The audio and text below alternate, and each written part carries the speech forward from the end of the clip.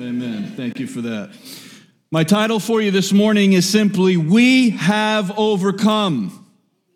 We have overcome. No one begins their day saying to themselves, I hope I fail miserably today. I hope I meet every challenge and difficulty with laziness and a lackluster attempt at success.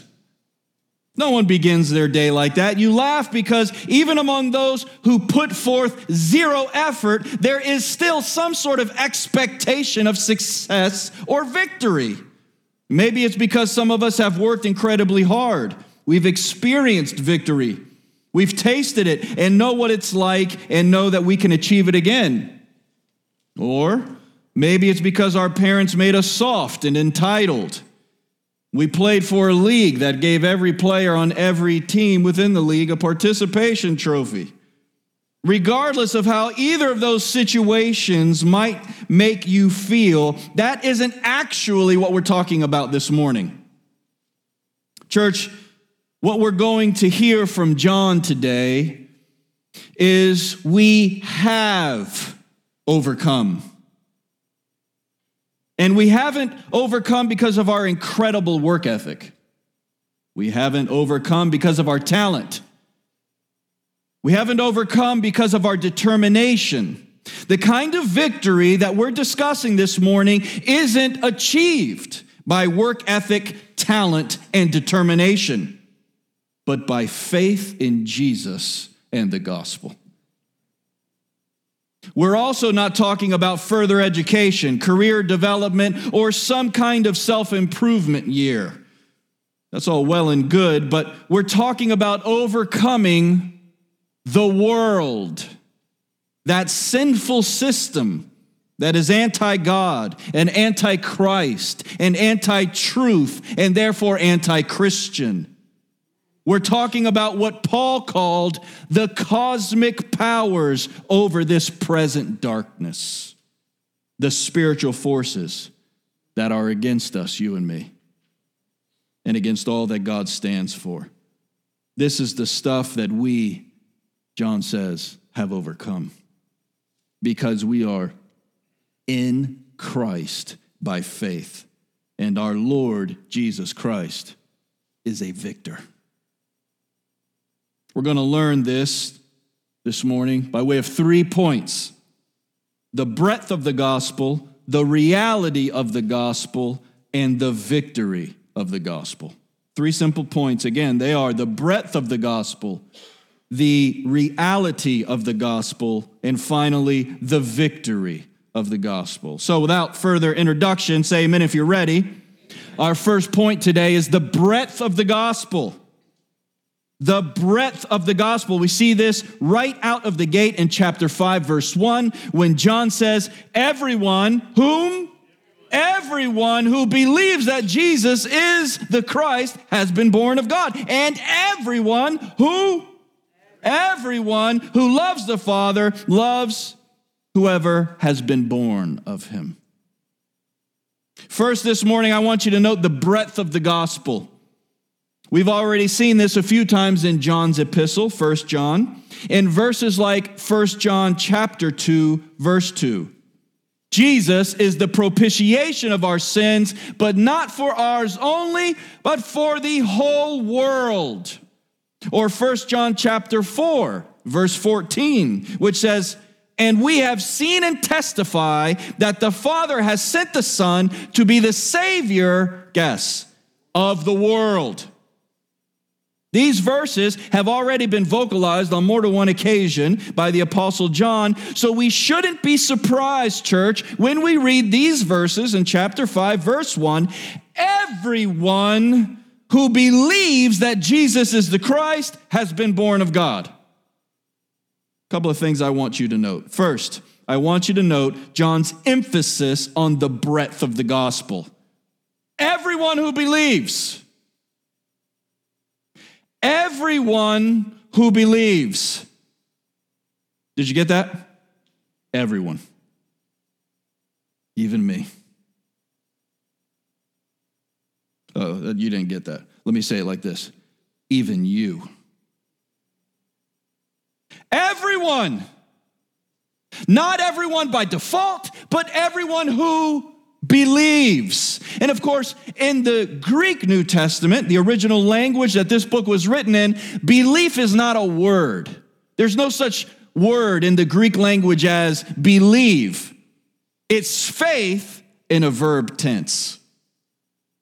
Everyone who faiths Jesus is a child of God. Do you believe like that? Because if you do, you qualify. Because the gospel is available by God in the name of Jesus Christ to who? Everyone. The second thing I want you to note, though, is not only the emphasis of John's breadth of the gospel, but secondly, I want you to note John's emphasis on belief. As we've already mentioned, he says, everyone who believes. Now, we use the word belief, but in the New Testament, that really isn't a word. It's to faith, which is to say to trust, to place your hope in, not just with your mind, but with your heart and your soul. This is not an agreement. This is, I am putting my soul in the hands of my Savior, Jesus. Everyone who believes. In other words, Christians aren't of those sects and groups that assert that salvation is for everyone indiscriminately, no matter what. That's called universalism. We are also not asserting that everyone who is a part of some kind of belief system, no matter what kind of belief system it might be, will eventually be saved. That's called pluralism. No, we aren't universalists and we aren't pluralists. We are exclusivists. We neither believe that everyone will be saved nor that every belief is sufficient for salvation. We believe what the Bible teaches, namely that we are sinners in need of redemption who will be saved beyond any shadow of a doubt if we believe in Jesus. But, and this is important, the breadth of the gospel is sufficient for everyone who believes. No one is excluded from Jesus who comes to him by faith. No one. We believe that anyone, no matter what their ethnicity, education, history, family dynamic, or any other point of measurement might be, can be saved by faith in Jesus Christ. In the book of Revelation, the prophet John gets a vision of heaven, and he says, I saw people from every tribe and nation and ethnicity and language falling around the throne and giving praise to the Lamb of God. That vision of heaven is a vision that we should be emphasizing and welcoming in our local churches. One that experiences and appreciates diversity, because God's kingdom is diverse. We have non-Christians and we have Christians. That's how God sees the world. Now, we have a lot of different shades and languages within those different factors. But at the end of the day, we only have Christian and non-Christian. So it doesn't really matter where you're coming from, what your experience has been, what your educational or socioeconomic standing is. That is not relevant. What is relevant? We look at chapter 5, verse 1. Your belief.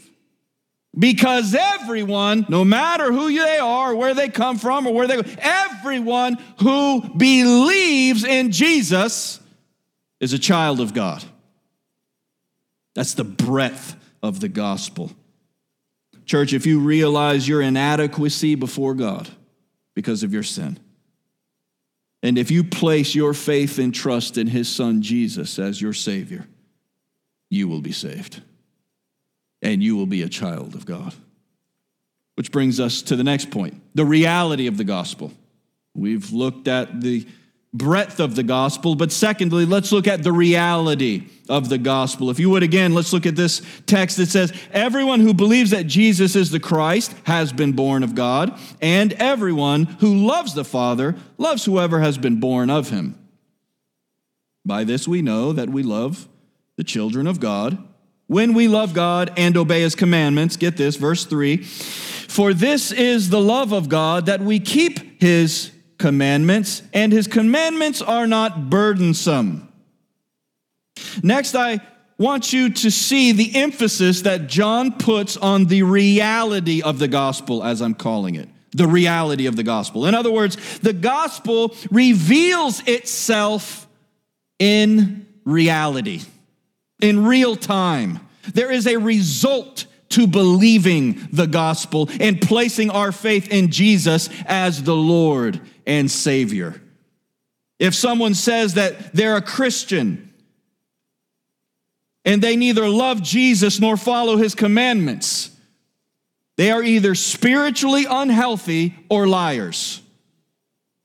There's no middle ground on this issue.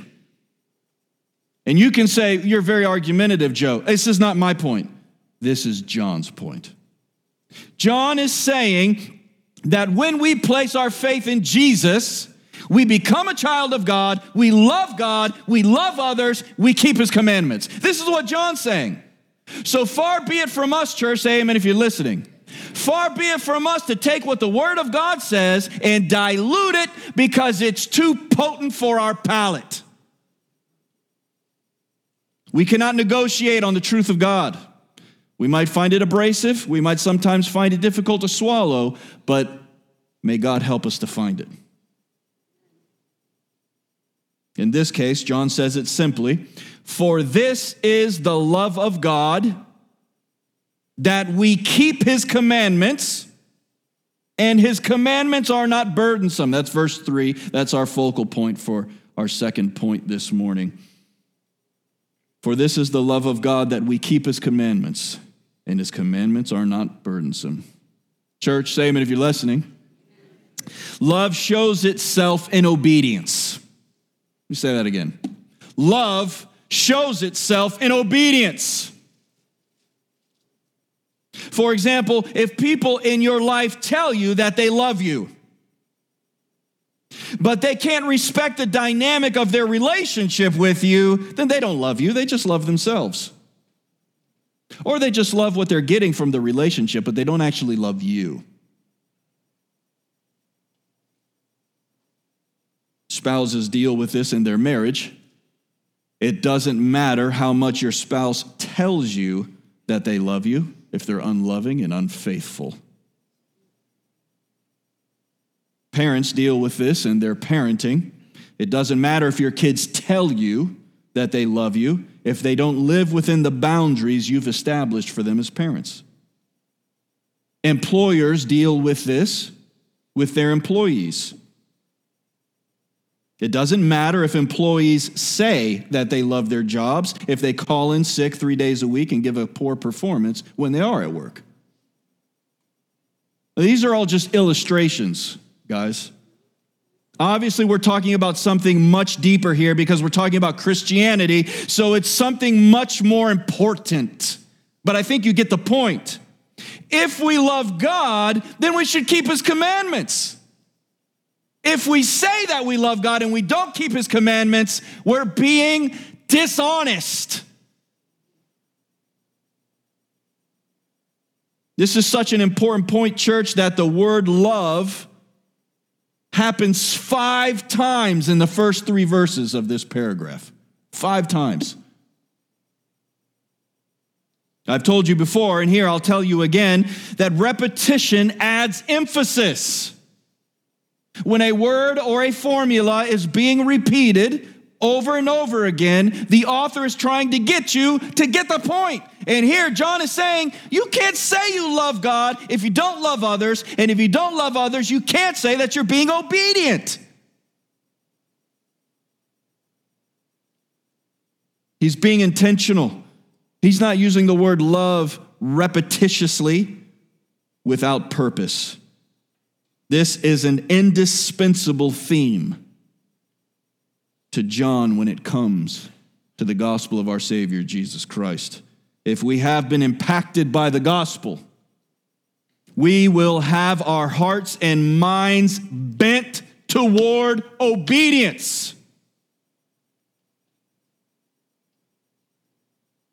Because love shows itself in obedience. I love what Jesus says in Luke chapter 6, verse 46. In Luke chapter 6, verse 46, Jesus says, "Why do you call me Lord, but do not do what I say?" It might be a good idea to write that verse on an index card and stick it on your bathroom mirror. Why do you call me Lord, but do not do what I say?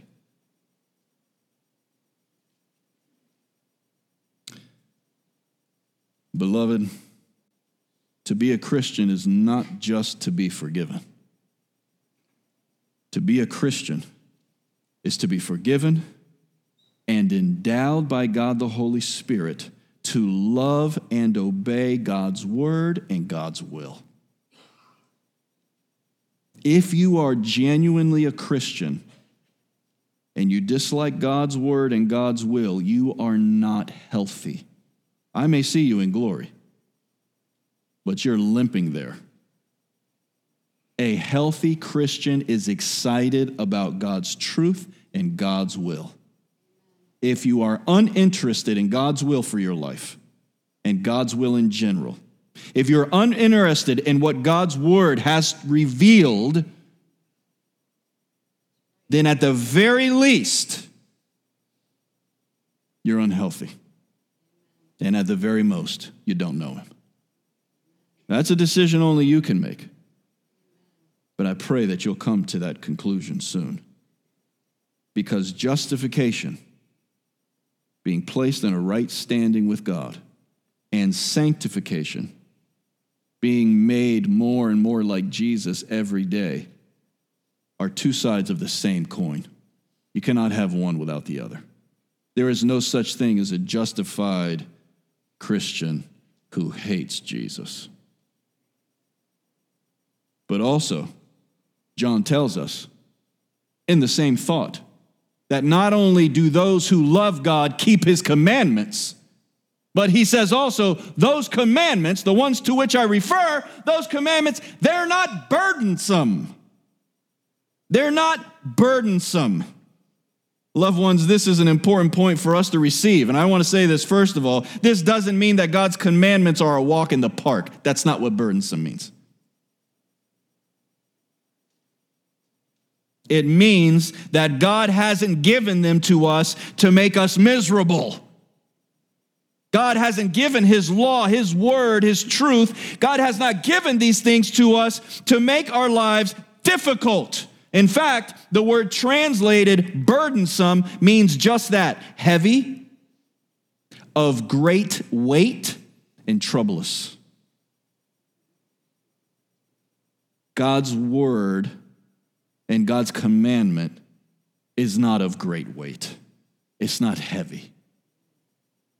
In other words, you as a sinner might brush up against "you shall not lie" because your sin doesn't like honesty. But God's truth is, if you live an honest life, it will go better with you. Amen? This is the reality of his word. We may find it difficult, but it isn't burdensome. In other words, if we live our lives according to the word and will of God, we will have an amazing life.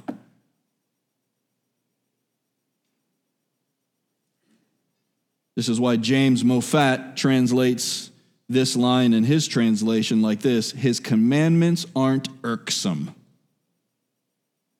They don't antagonize us. God doesn't give us commandments that are whimsical or caustic. God's commandments are given to us to guide us and to bless our lives. And although our sin might want to disobey these laws, when we follow them, we quickly find out that these laws aren't burdensome. Being faithful to your wife is not burdensome. It's a blessing. Being faithful to God is not burdensome. It's a blessing. living an honest life, not stealing from people, these things are not burdensome. These things are blessings. Which brings us to our final point.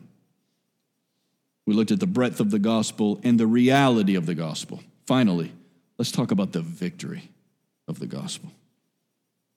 Let's read this paragraph one more time together. It says, everyone who believes that Jesus is the Christ has been born of God, and everyone who loves the Father loves whoever has been born of him.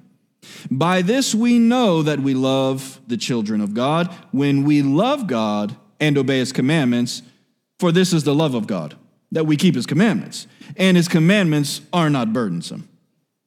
For everyone, here it is, who has been born of God overcomes what? The world. And this is the victory that has overcome the world, our faith. Who is it that overcomes the world except the one who believes that Jesus is the Son of God?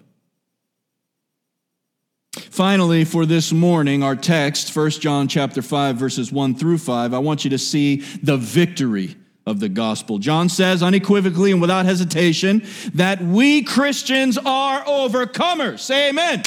Amen. We are overcomers. He doesn't say that some of us are overcomers. He doesn't say that we might be overcomers. He doesn't say that eventually we might find some success. Church, we are overcomers. You need to believe it.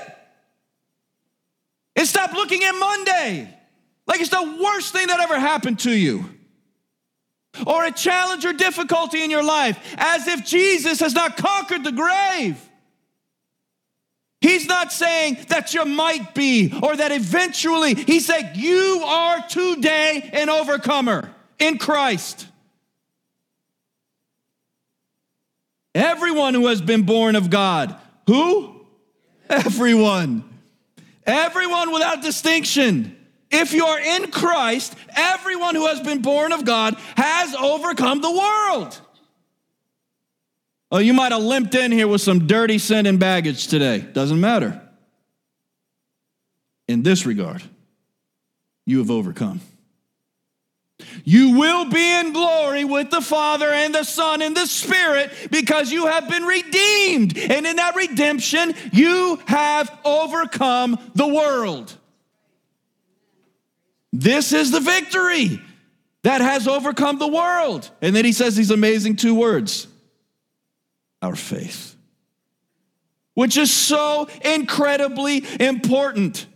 Ephesians chapter 2, verses 8 and 9 said, by grace are you saved through faith. And this is not a work of yours, not by works that anyone should boast, but this is a gift of God. That word this refers back to grace and faith. By grace are you saved through faith, not by works, lest anyone should boast. This, what's this? By grace are you saved through faith. This is the gift of God. Your faith is a gift of God. But it's not his faith, it's yours.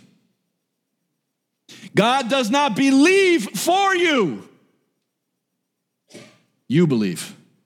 It's your faith.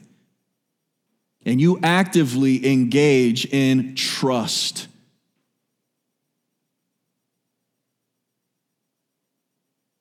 This is the victory that's overcome the world. Your grandmother's faith, your parents' faith, your pastor's faith, my faith. Who is it that overcomes the world except the one who believes that Jesus is the Son of God? A couple of things I want you to note here. First, we overcome the world because we've been born of God. We overcome the world because we've been born of God. We've already established that this is by the grace of God, by his initiative, not because we loved him, but because he loved us first. 1 John chapter 4, verse 19. And because we believe, because we've been born again, we have overcome. I love that word, overcomer. Nikeo. In the Greek, it means to overpower, to prevail, to triumph, and to be victorious. Does that sound like your Monday? I'm not saying it doesn't. I'm just asking you the question. When you stub your toe, do you shout, I have overcome?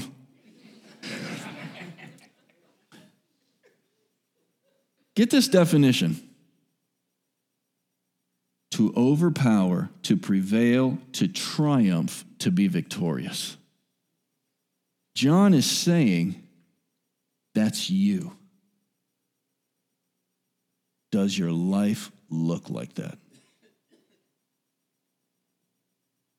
The word victory or victor comes from the same word as overcomer, Nike in the Greek. This is the word that the athletic company Nike gets its name from. It means victor, winner. This idea is something that gets played down too much in Christianity.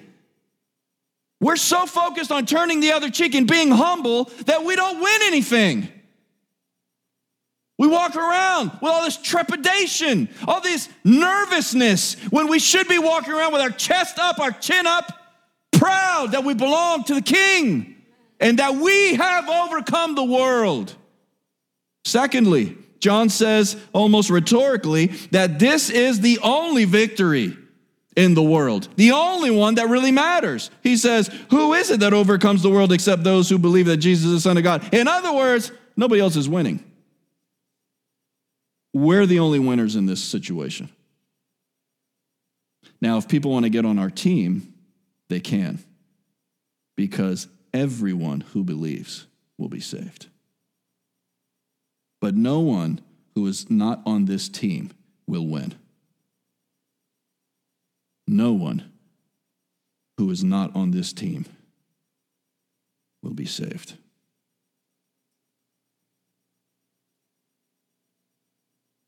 Are you victorious? Are you an overcomer? The devil and sin in this world are constantly against us, right? Like Paul says in Romans chapter 1, the world not only loves sin, but encourages others to sin and celebrates it when they do. All you have to do is search through your Twitter or Instagram account or turn on the news and you know the world is lost. And we don't get it, I don't think. I think we turn on and we go, can you believe what's happening in the world? What? I can't believe this is what do you expect when sinners sin? What do you expect when lost people act lost? I expect Christians to overcome sin and tragedy and difficulty for the glory of Christ and the good of those around them, because they are the only true winners in this game. We have overcome, he says. One author writes, it is indeed true that our warfare continues through life, that our conflicts are daily, that new and various battles are every moment on every side stirred up against us by the enemy. But as God does not arm us only for one day, and as faith's not that of one day, but is the perpetual work of the Holy Spirit, we are already partakers of victory as though we have already conquered. Is that how you're living? In spite of the difficulties that you face on a regular basis, are you living in view of the fact that you've already conquered in Christ? Or are you living under the weight of things that God has not called you to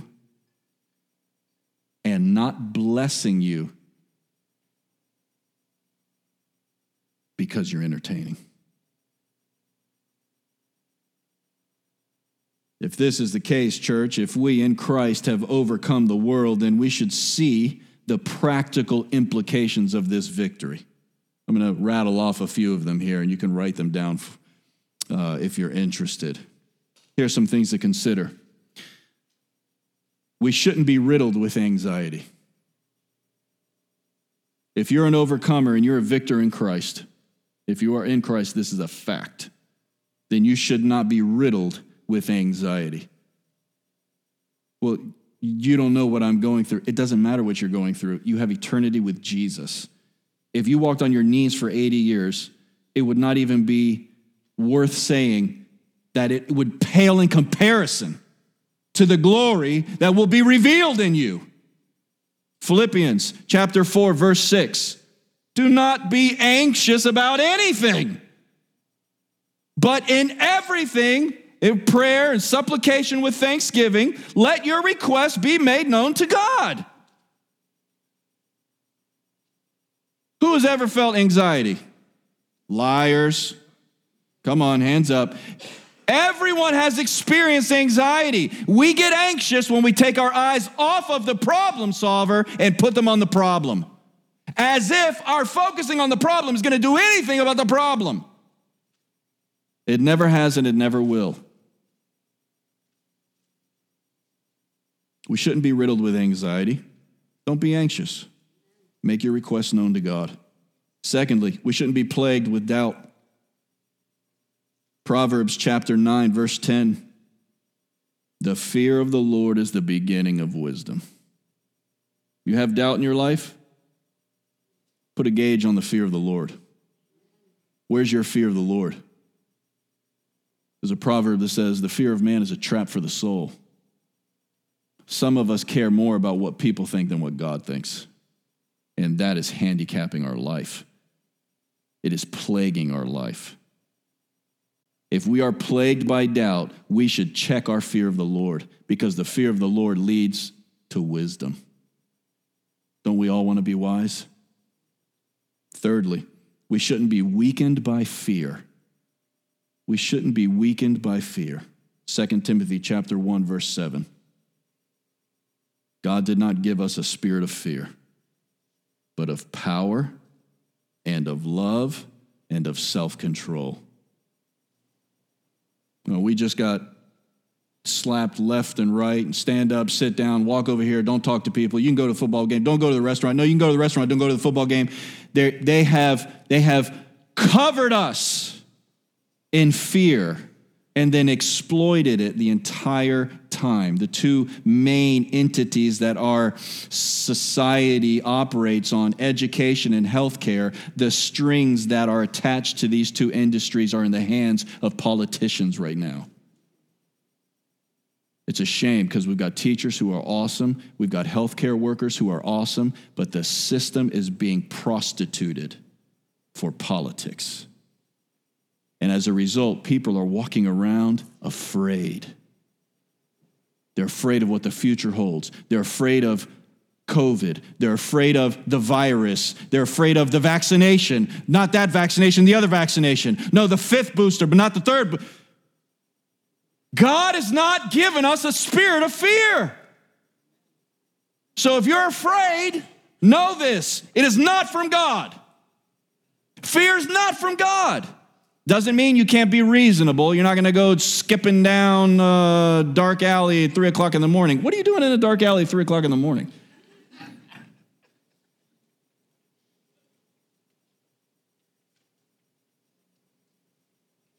Being fearless doesn't mean unreasonable. Be reasonable, but be fearless. We shouldn't be handicapped by sin. We shouldn't be handicapped by sin. Hebrews chapter 12, verse 1. Lay aside every weight and sin which clings so closely, and let us run with endurance the race that God has set before us. It's hard to run when you got bags on, man. It's hard to run when that relationship from 10 years ago is unresolved and unforgiven, and you got bitterness, that root of bitterness. That thing goes deep, and you're mad at everybody. You're mad at somebody about something with somebody else. They've never met. They don't know. But you're mad at everybody because the root is deep. You know some of these people. You go to the restaurant, and the waiter or the waitress comes, and they're helping you, and you're like, they hate life.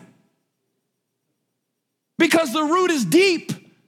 It's the root of bitterness in us, church.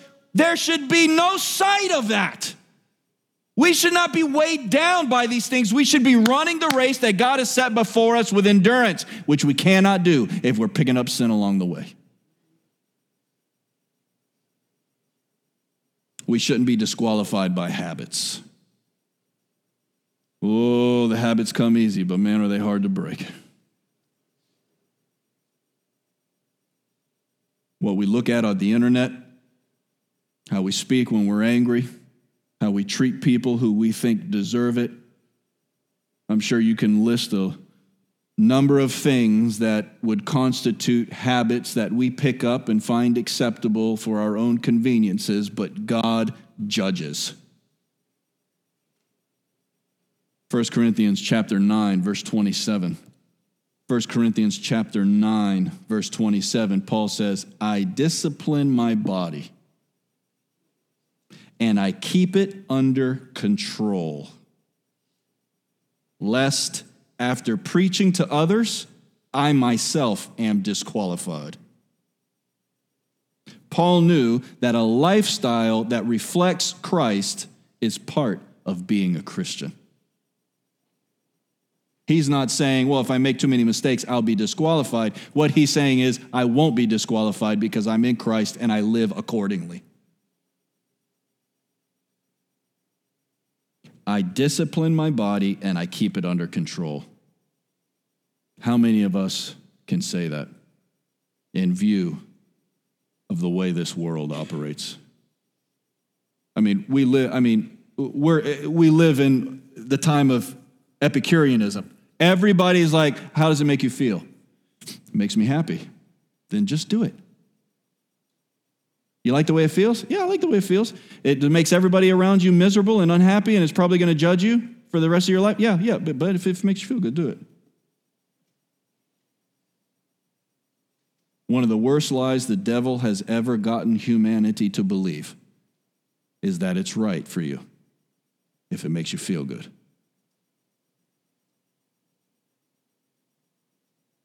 If we live like that, how can we claim to be victorious in the gospel? To close, let me remind you what John said today. There's a breadth to the gospel. There's a reality to the gospel, and there's victory in the gospel. Essentially, John says, if you're in Christ, you are an overcomer.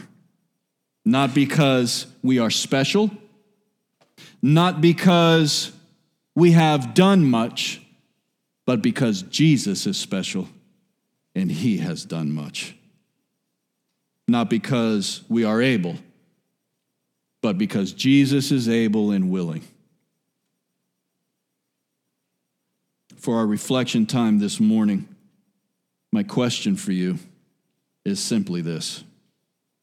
Are you willing to pray where you are right now about living a life of victory in Christ for the rest of this week and the rest of this month and the rest of the time that God gives you on this earth?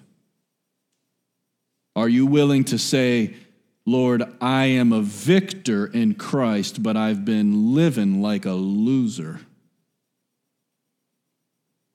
Help me to live up to the name you have given me.